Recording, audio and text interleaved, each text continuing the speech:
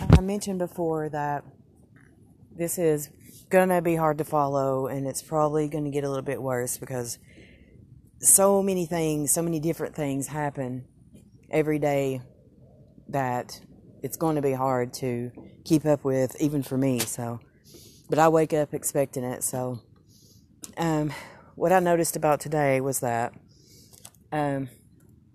my clothes, and I mentioned to you that everything I owned was just stolen, and that has happened so many times in the last little while that it's ridiculous. So it makes one wonder why all the clothes I have now are breaking me out and putting Welps on me and things like that. And I have no allergies, mind you. So it makes one wonder, when I've seen this substance in the washer and stuff like that. It just really makes me wonder how that's happening. So once again, I'm going to get rid of all my shit and do it again. So because like I was talking about for the last few days, how I've been obsessing on whatever was done to my fucking mouth. Then I have my theories that may have something to do with that. So I guess I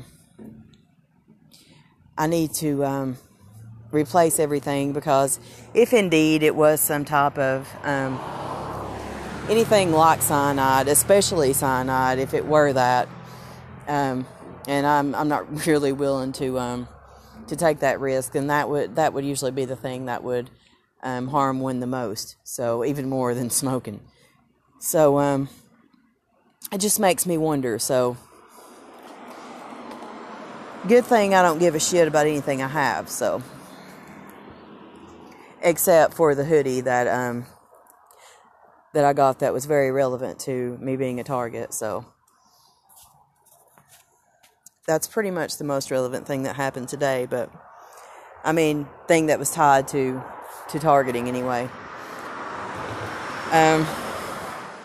It's harder down here because I don't have anywhere to go to scream like I did when I was out in more of a country like area. I could walk down the street and scream if I wanted to, and no one would really hear me. So no one that was supposed to anyway. So, and I started doing that because, well, it's better than losing my mind or losing my shit. So